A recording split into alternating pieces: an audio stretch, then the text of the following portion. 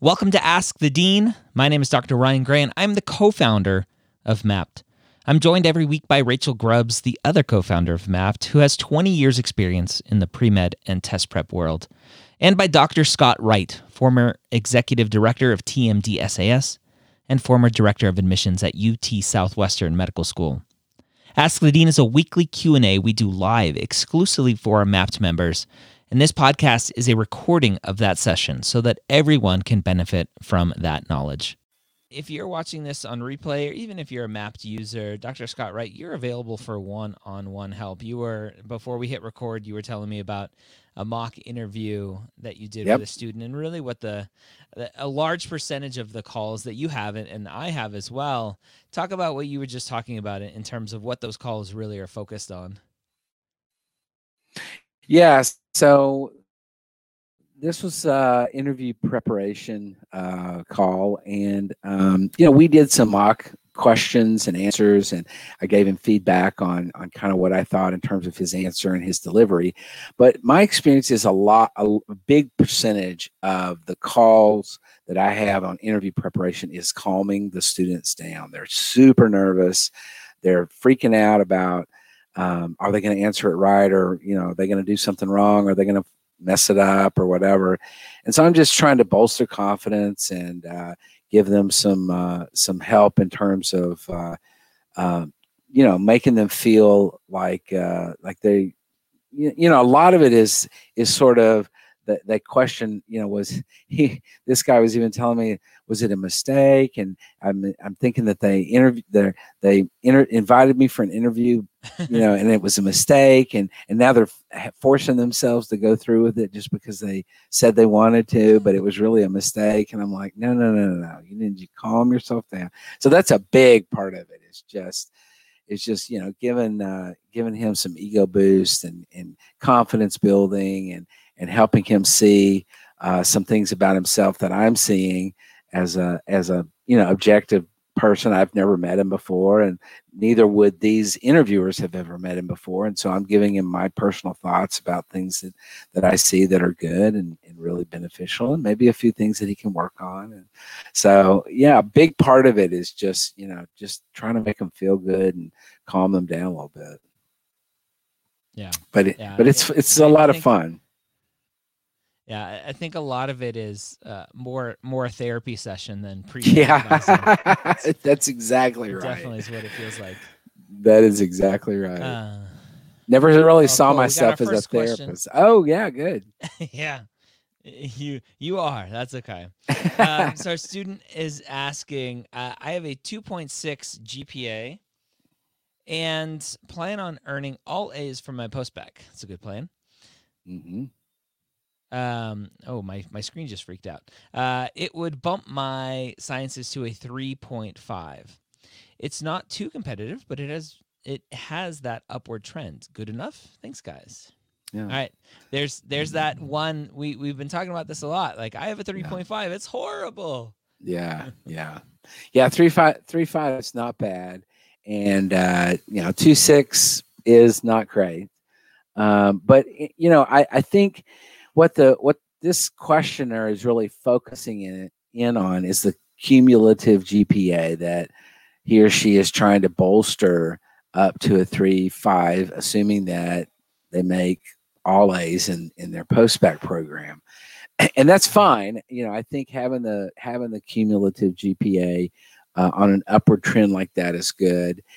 But I really want to emphasize that I think that both, all three of the application services do produce a post-bac GPA for the medical schools that is distinct from the cumulative or the freshman, sophomore, junior, senior, whatever GPAs and all that stuff. And so I think what post-bac students, non-traditional students, really are trying to do is say, I'm a better student than my cumulative shows that I am. Even if the let's say in this particular student's case, the cumulative only gets up to a 3.2. For whatever reason, it only gets up to a 3.2.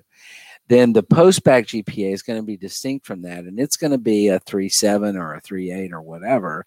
And that really shows a distinctive increase, and it shows that this student is doing what they have to do to produce a academic coursework that says I can do this in medical school.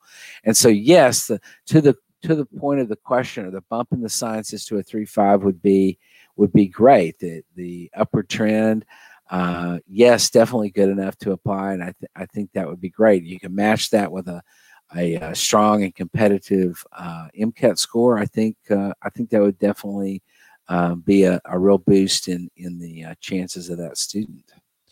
Talk about the growth that shows, right? A lot of times students forget that it's not just the numbers, but it's the story behind the numbers. As an admissions committee member, when you see someone who you can clearly see they struggled, and you don't necessarily know why unless they lay it out for you in their personal statement, but you see early struggle like that, and then you go, wow, they really turned it around. Yeah. And they don't really focus on that final GPA going, okay, that's quote unquote good enough, but they focus on this student had some adversity and they overcame it, and they've turned it around. That, to me, is bigger than the final GPA. Oh, absolutely. Completely agree with that. I think that students, we all have our story. We all have our journey. And, some students coming out of high school are not prepared as well as they should be for going into college work. And freshmen, sometimes even sophomore years, are a struggle figuring out how to study, figuring out what's important, committing themselves to living independently if they're living on campus, or, working and going to school and doing other activities. I mean, there's a lot going on. And I think you're right. One of the things that the medical schools really look for is resilience and adaptability in the face of difficulties. And so for a student to show throughout their coursework that they really were growing in a personal way, in an academic way, that they were figuring it out, and that they were using the resources at their institution to help them. And so if that includes a post-bac experience or graduate school or whatever, then, that's a good sign. And I definitely agree with you, Ryan, that's very meaningful to an admissions committee member, or an entire committee, when they see that kind of commitment, they see that growth, and they really read about it in the personal statement or other essays, whether it's secondary essays or whatever, that they see that this student really was reflecting on kind of what happened. We hear stories all the time. I know you do, Ryan, with about first generation college students who are so far outside of their comfort zone because they have no assistance at home, no support at home, and not because the people at home don't want to support them, they just don't know anything. And so they're really doing it all on their own, and they're figuring it out as they go. And that's a very meaningful, that's very meaningful for an admissions committee, I think, to see that kind of growth and that kind of reflection that says, I didn't know what I was doing, and I really had to depend a lot on X, Y, and Z to improve. So absolutely. I know the one time that I was graced with your presence when we were both speaking in Toronto at the admissions conference, that came up during the conference was it's not necessarily what the student did, but it was, what did the student do with the resources that they had? And yes. That seems to be what you're getting at there. Yeah, and absolutely. And see, the same thing. And the reason this is really important is because the exact same thing is going to happen when they transition into medical school. So high school to college, there's a vast difference in many cases, if not most, in terms of the level of commitment they're going to have to make, in terms of the amount of studying they're going to have to do, the amount of information they're going to have to learn. Same transition occurs between college and medical school, where a lot of students are not prepared. And so they have to depend on their peers, and they have to depend on resources at the institution to help them figure out. I wish I had $1 for every time I heard a medical student say, I had to relearn how to to study because it wasn't working. What I did in college was not working in medical school at all, and so I had to really figure it out. So it's a big step, and so I definitely think that learning how to use the resources that you have and those people around you, that's really important. So absolutely, it's a great it's great for when students are able to reflect and really learn those deep lessons. Yeah. I agree. And really turning it around, right? I was doing I was recording an episode of the old Premeds podcast a little bit ago, and I talked a lot about creating an application and really how students tend to focus on not telling their story, but focusing on the skills and traits that the student thinks that the evaluator, the reader, wants the student to have, and they're completely avoiding that personal reflection on what everything has meant to me, and I'm just going to turn around and tell you everything I think you want to hear. And it just comes off completely generic, and it is a huge disconnect from what really connects with that person. So yeah, absolutely, I agree with that completely.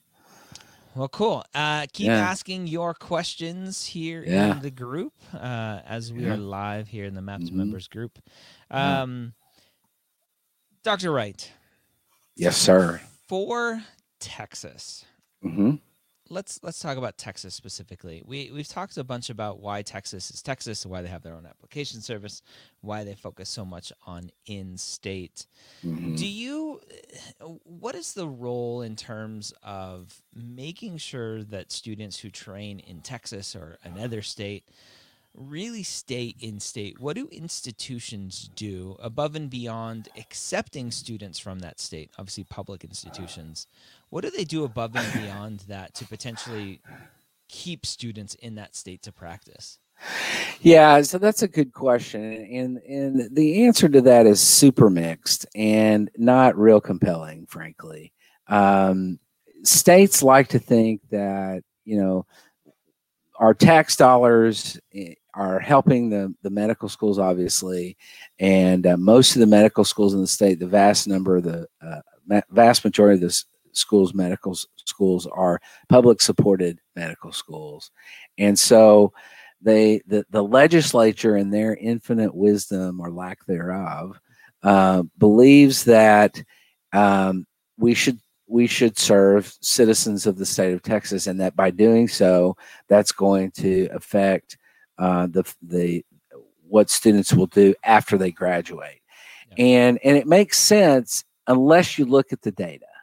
But we don't need data. Come on, right? We don't need data. Who needs I have science? my opinion. I don't need the data. Right, exactly. But what the data show is that it's really much more important where you do your residency than where you go to medical school in terms of what's going to happen. Now, what I think is that the medical schools try to do a reasonably good job of encouraging their students to come back to the state after residency or whatever. And I would say, at most of the medical schools in Texas, and it varies a little bit by medical schools, but I know, somewhere around 50% or so stay in the state for residency, which basically means that half of them are staying in the state and half of them are going somewhere else. And the half that goes somewhere else may or may not come back to Texas to actually serve in the state in terms of medical schools. And there's really very little that a school can do to encourage that because of residency match rules and regulations and stuff. The schools can't really force students to do anything, and they can't, there's really no way that you can say, well, if you'll stay here for residency, we'll do X, Y, and Z, or, there's some real accreditation, rules that go that surround that kind of activity, because what the residency programs are doing and what the accreditation rules really focus on is students really having the ability to go into specialties that they really want to go into, as well as go to programs where they really feel like this is where I want to go, and if that's in, Minnesota, then great. If that's in California, then great, And so we used to talk about this a lot we have a program in Texas called JAMP, JAMP, and which really focuses on socioeconomically disadvantaged kids and getting them into medical school. And it's a great program. It's been going for, I guess, about 20, probably about 20 years now. And we talked a lot. It's only for Texas residents. And we talk a lot about how do we keep those students in the state after medical school, because they're going to go to a Texas medical school. How do we keep them in Texas after medical school for the residency? And we went through all kinds of iterations trying to figure that out. And it was just not, it was not possible to do that. And that's frustrating to legislators and to other government officials, but it is what it is. And so the long story or the short story to this is that, every state wants to have doctors that serve their state, particularly states that have large rural populations and small town populations. There are really literally counties in West Texas where there are no doctors in the entire county.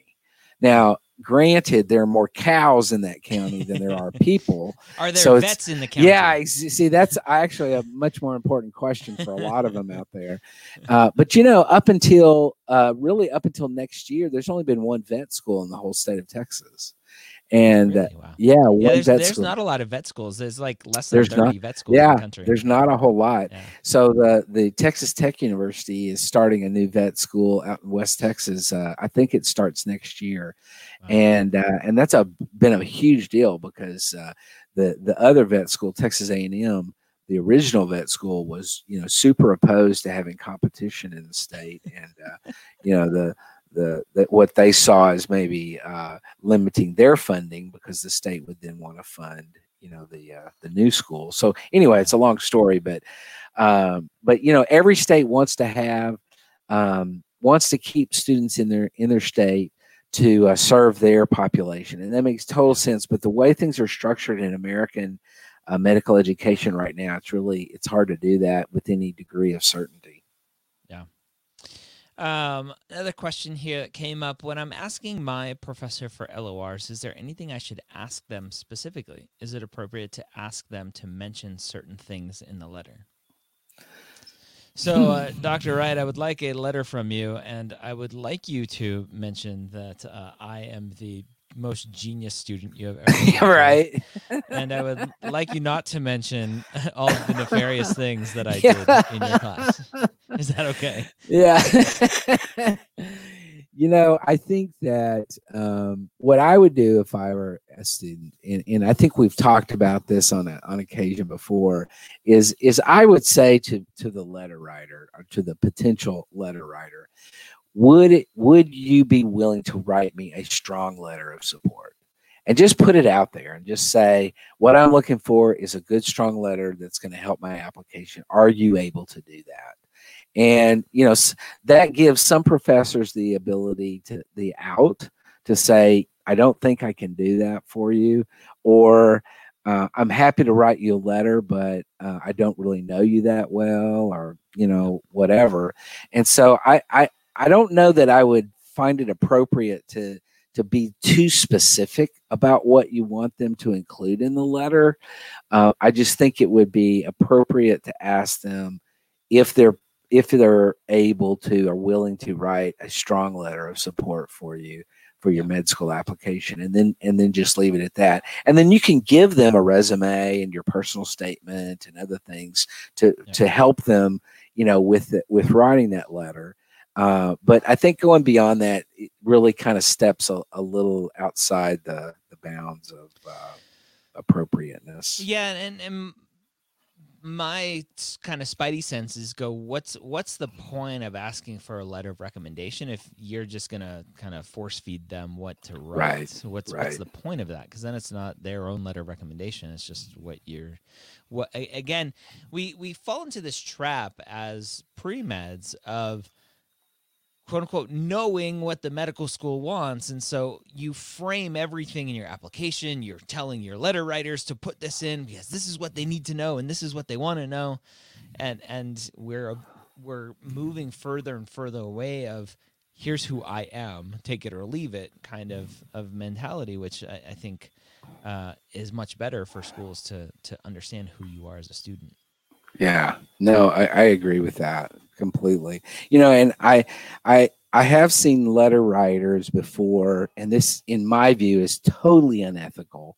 Where I've seen a letter writers, I have actually had students who came and said that all the time. It happens all the time. The professor said, all the time. The professor said, write the letter for me, and I will sign it. And I mean, to me, that is just unbelievable, unfreaking believable.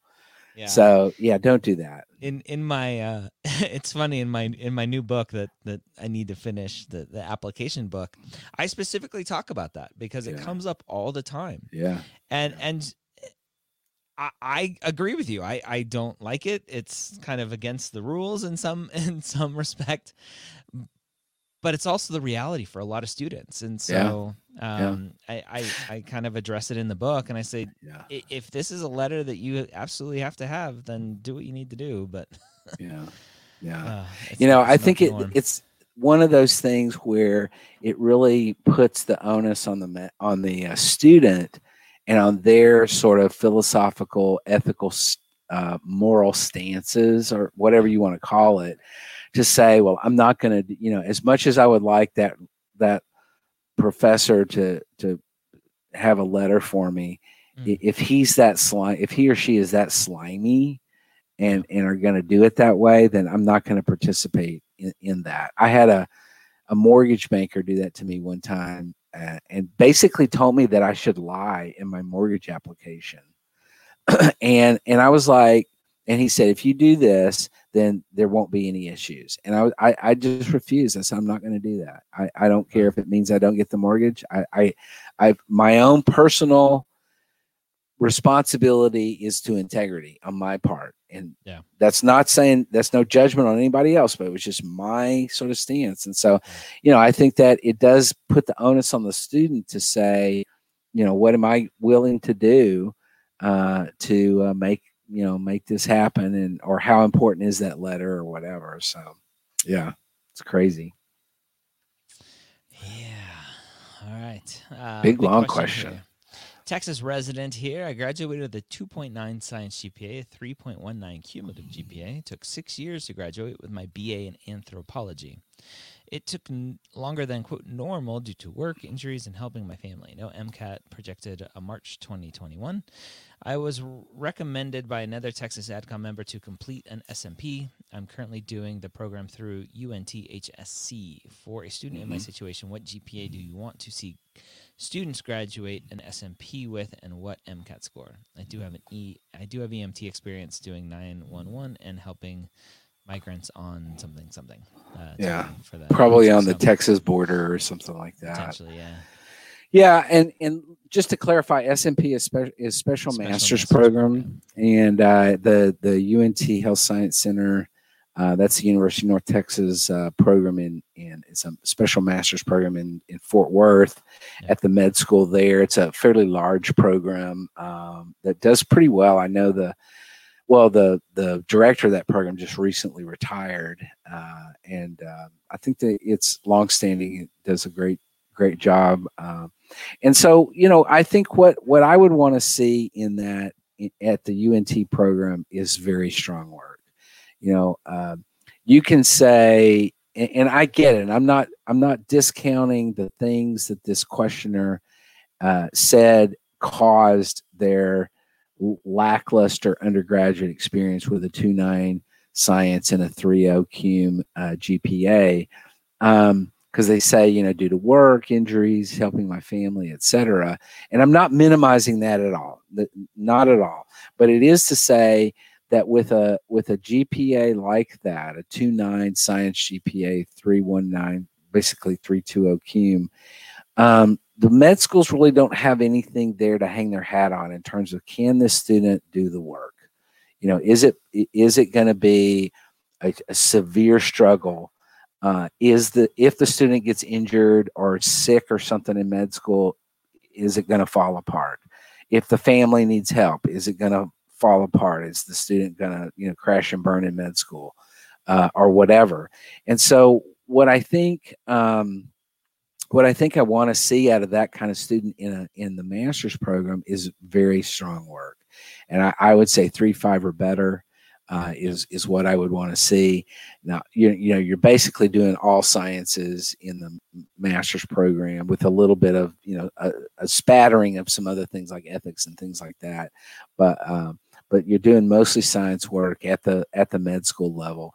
And I think you would want a good, strong GPA to say to medical schools, I can do this, and then you're going to match that with a good competitive MCAT score, and then that would do a lot to saying to medical schools, I can do this, and here's the evidence. And that's what they're looking for. They're looking for something to really be able to give them concrete evidence that says that you're capable of doing the work at a high level. What about for the student who struggles in undergrad because of this kind of work, injuries, helping family, goes to an S&P, still has work, family, hopefully is over their injuries, still doesn't do as well. Maybe they do better, but not as well. And they're still going, well, I'm still working and still taking care of my family. The medical school, what choice do they have other than, well, you're going to get to medical school and hopefully you're not working. A lot of medical schools have rules against working during medical school. But family issues, other stuff, if that's a constant in your life, are you going to be focused on medical school? Or are you going to have all this other stuff? And some part of me goes, well, that's not fair for the student who has a lot of responsibilities at home. But again, the job of the medical school is to choose the students who are going to be a good fit, and number two, going to be able to finish medical school in time. That's exactly right. And schools are cognizant also of the amazing amount of debt that students incur when they go into medical school because they can't work. They're borrowing not only to pay tuition but to pay living expenses and all that stuff, and they're incurring a lot of debt. The last thing the medical school wants is for this student to have $50,000, $75,000, $100,000 worth of debt after year two and get kicked out or have to leave.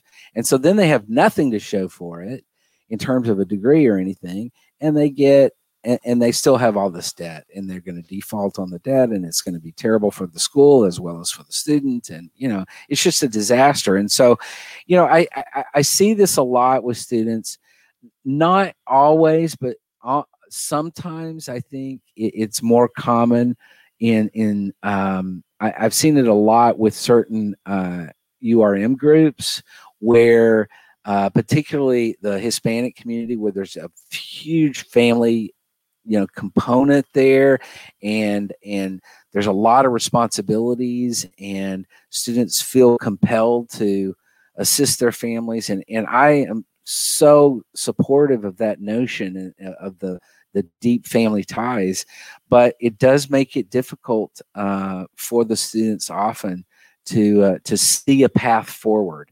And I think in the situation that you're describing, Ryan, is that as much as I hate to say this, there are going to be situations where the answer may well be, I'm not going to go to medical school, at least not right now, because of these circumstances that are really insurmountable.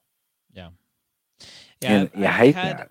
I've had conversations with a few students now who are in medical school, thriving, doing well, but really struggled, not necessarily from a family responsibility perspective, but a working perspective because of their family responsibilities.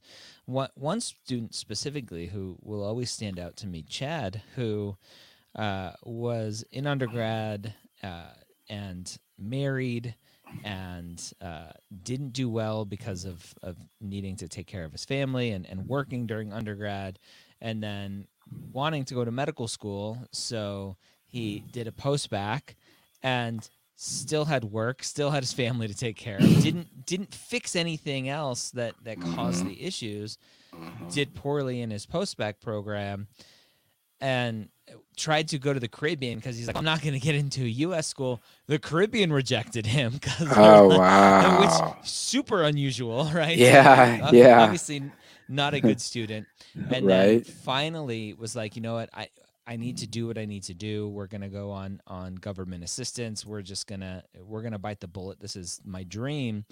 Did an SMP.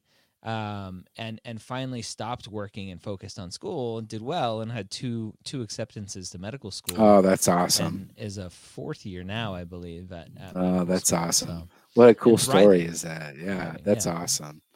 Yeah, and we got an update from the student that the significantly improved. This family stuff has significantly improved, and so that's a good sign. And I kudos to you for trudging forward and really working hard to make this happen for you. And I give you a lot of credit for going into the UNT program, and I feel strongly. I think the peer group that you have there, I hope that you're connecting with some other students there that are being supportive of you and all that. And so, I think a lot of this is, boy, talking about resilience and really, this is absolutely essential. So kudos to you, whoever you are. Let's talk about right now where we are, mid-November. It's a little bit later this year because of COVID and everything happening in terms of interview invites and just the application cycle in general. I've been getting personally a lot of questions around sending updates to schools and really checking in with schools because students aren't hearing about interviews and things are delayed. Let's talk about that process of once a student submits an application and they submit their secondary essay and they don't hear anything from schools. When is the first time you think it's okay to go knocking on the door saying, hello, like, did you forget about me?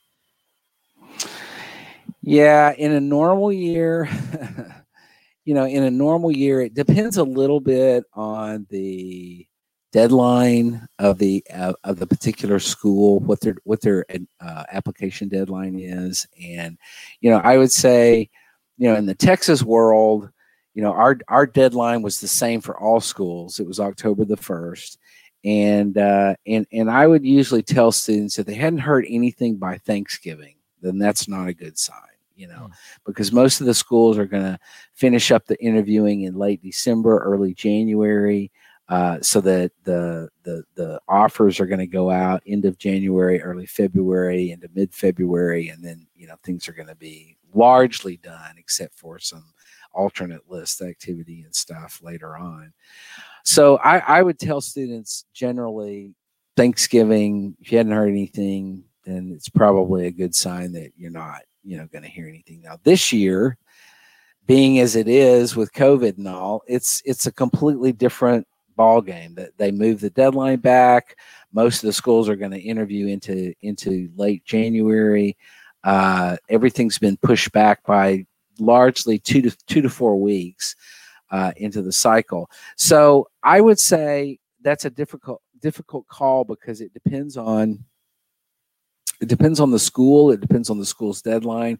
It depends on their timeline in terms of how long are they going to interview and what's their interview cycle look like. And not to be discouraging, but I really believe that, writing updates to schools and sending letters that say, "Oh, I love you and you're definitely my top choice," and blah blah blah.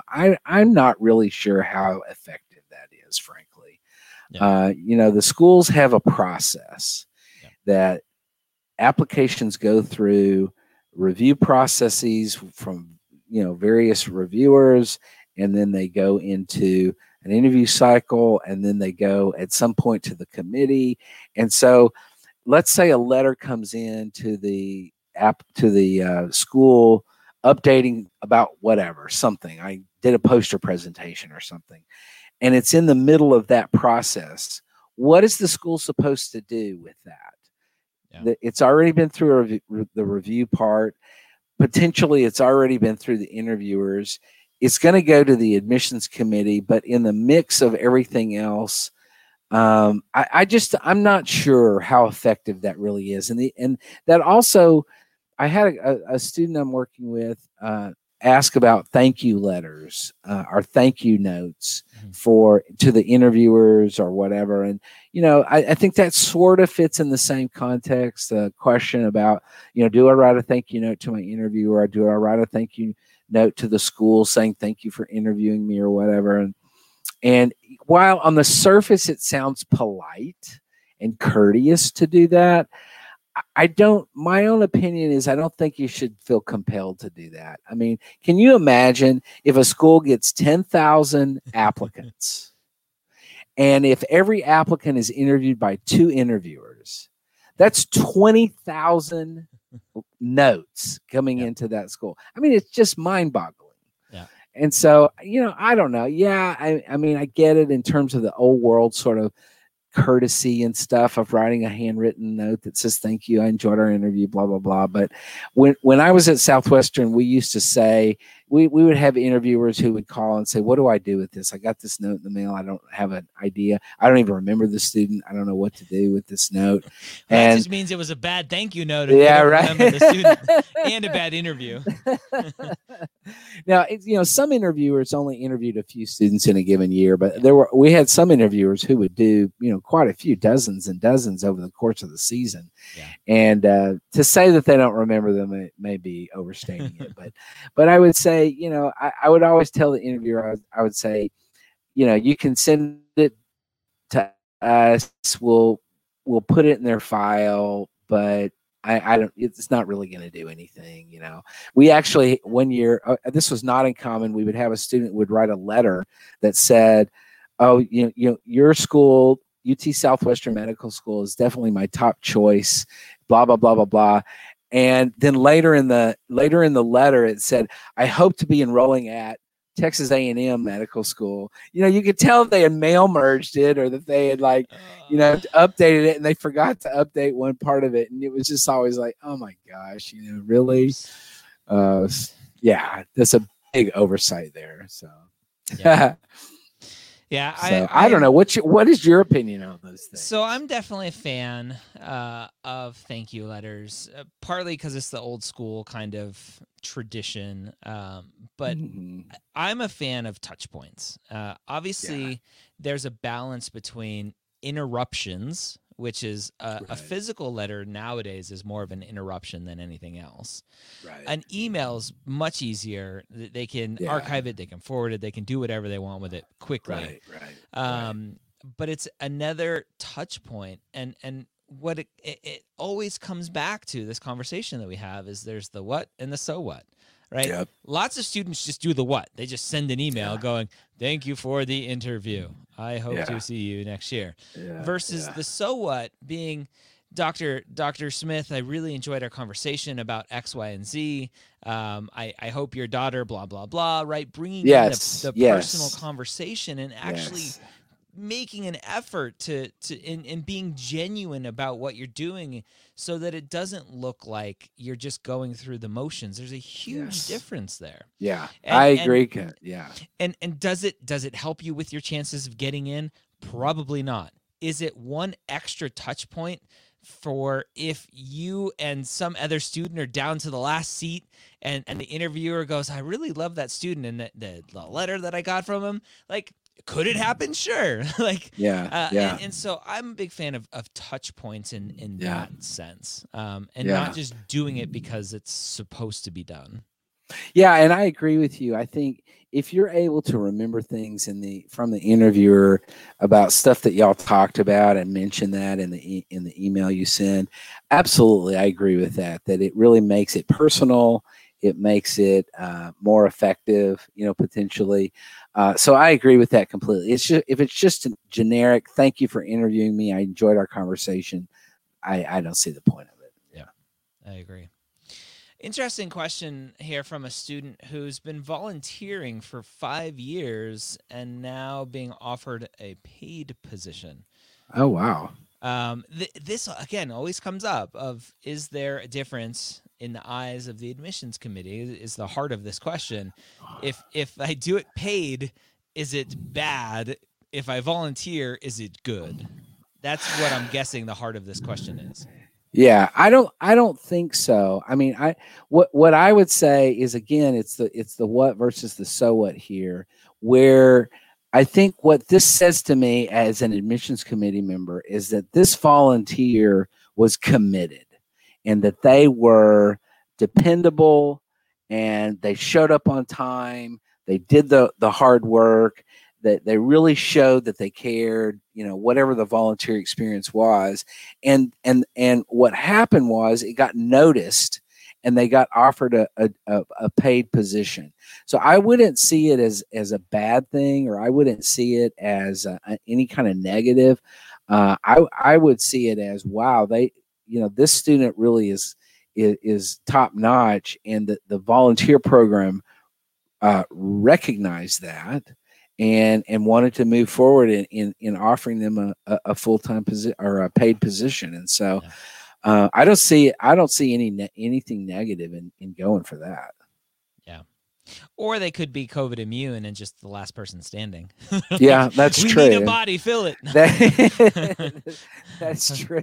Hopefully they're being recognized. They're testing for COVID antibodies. They find somebody that has them and they're going forward. That's funny. Yes. That's funny. Going back to I wanted to mention this to you, Ryan, and ask you about this. Now, we were talking earlier about working your way through undergrad, and that medical schools, for the vast majority, 99% of medical students, they just can't work. Yep. It's just impossible to work during medical school. But I do know some students, and I think that you've mentioned this before about yourself, that some students who have very specific skills, such as programming, like Liam Neeson. Yeah, that they can.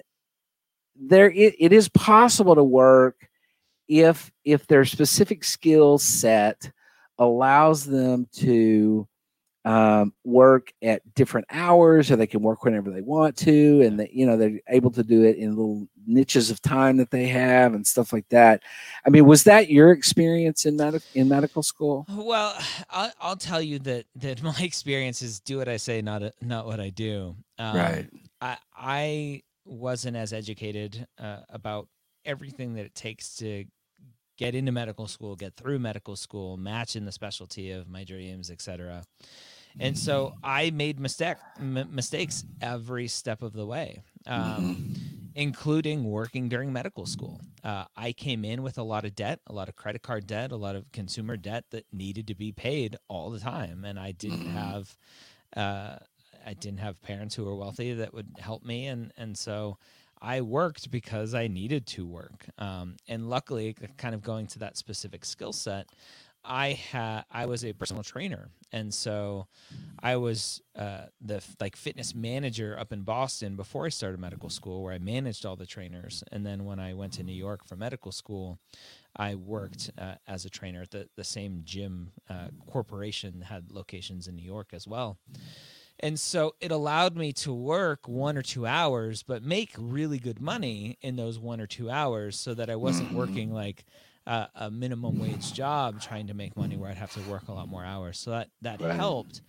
but it's a huge distraction from studying. And and my logic behind it was, well, it's only 2 hours, but it's not just 2 hours. It's the half an hour early that I have to stop studying, getting ready for a half an hour, driving for a half an hour, doing the work for 2 hours, lollygagging on the back end for another 15 minutes, going home and driving for a half an hour, unwinding for another half an hour. Your 2 hours of work has now turned into 4 hours of not studying.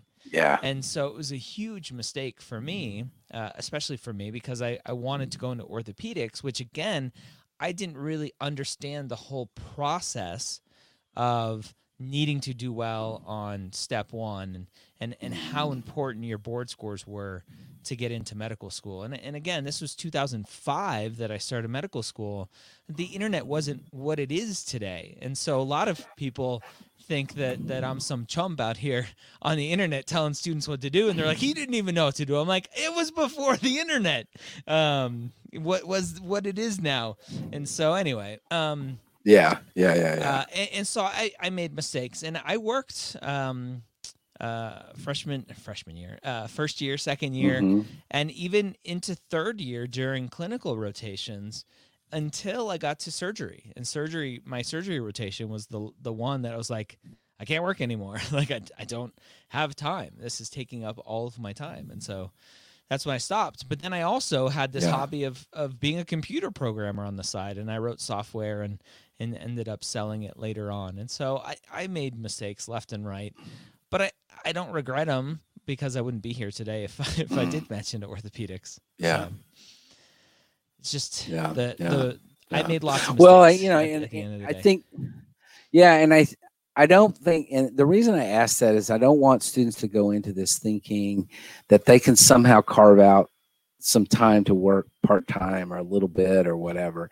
I think you got to go into it thinking my job, my full-time, extra full-time, super duper full-time job is being a medical student. And that is it. That's all I do. That's all. That's gotta be the go into it thinking. That is it. All right. Yeah. I think we are at the end of Ask the Dean Yes. episode 25. Thank you, everyone, for 25. showing up live. Yeah. And for everyone watching on replay, go check out mappd.com and join for free for 2 weeks. And, absolutely. See what it's check all it about. out. Yeah, check it out for sure. Thanks, Thank you, Dr. Gray. Good to see thank you. And we will see you guys. Now we're doing it next week. We're Thanksgiving doing it next week. week. Yeah, I think so. good. Yeah. Let's party. We'll be here. This is Dr. Gray again, closing out. I hope you learned something from our session today.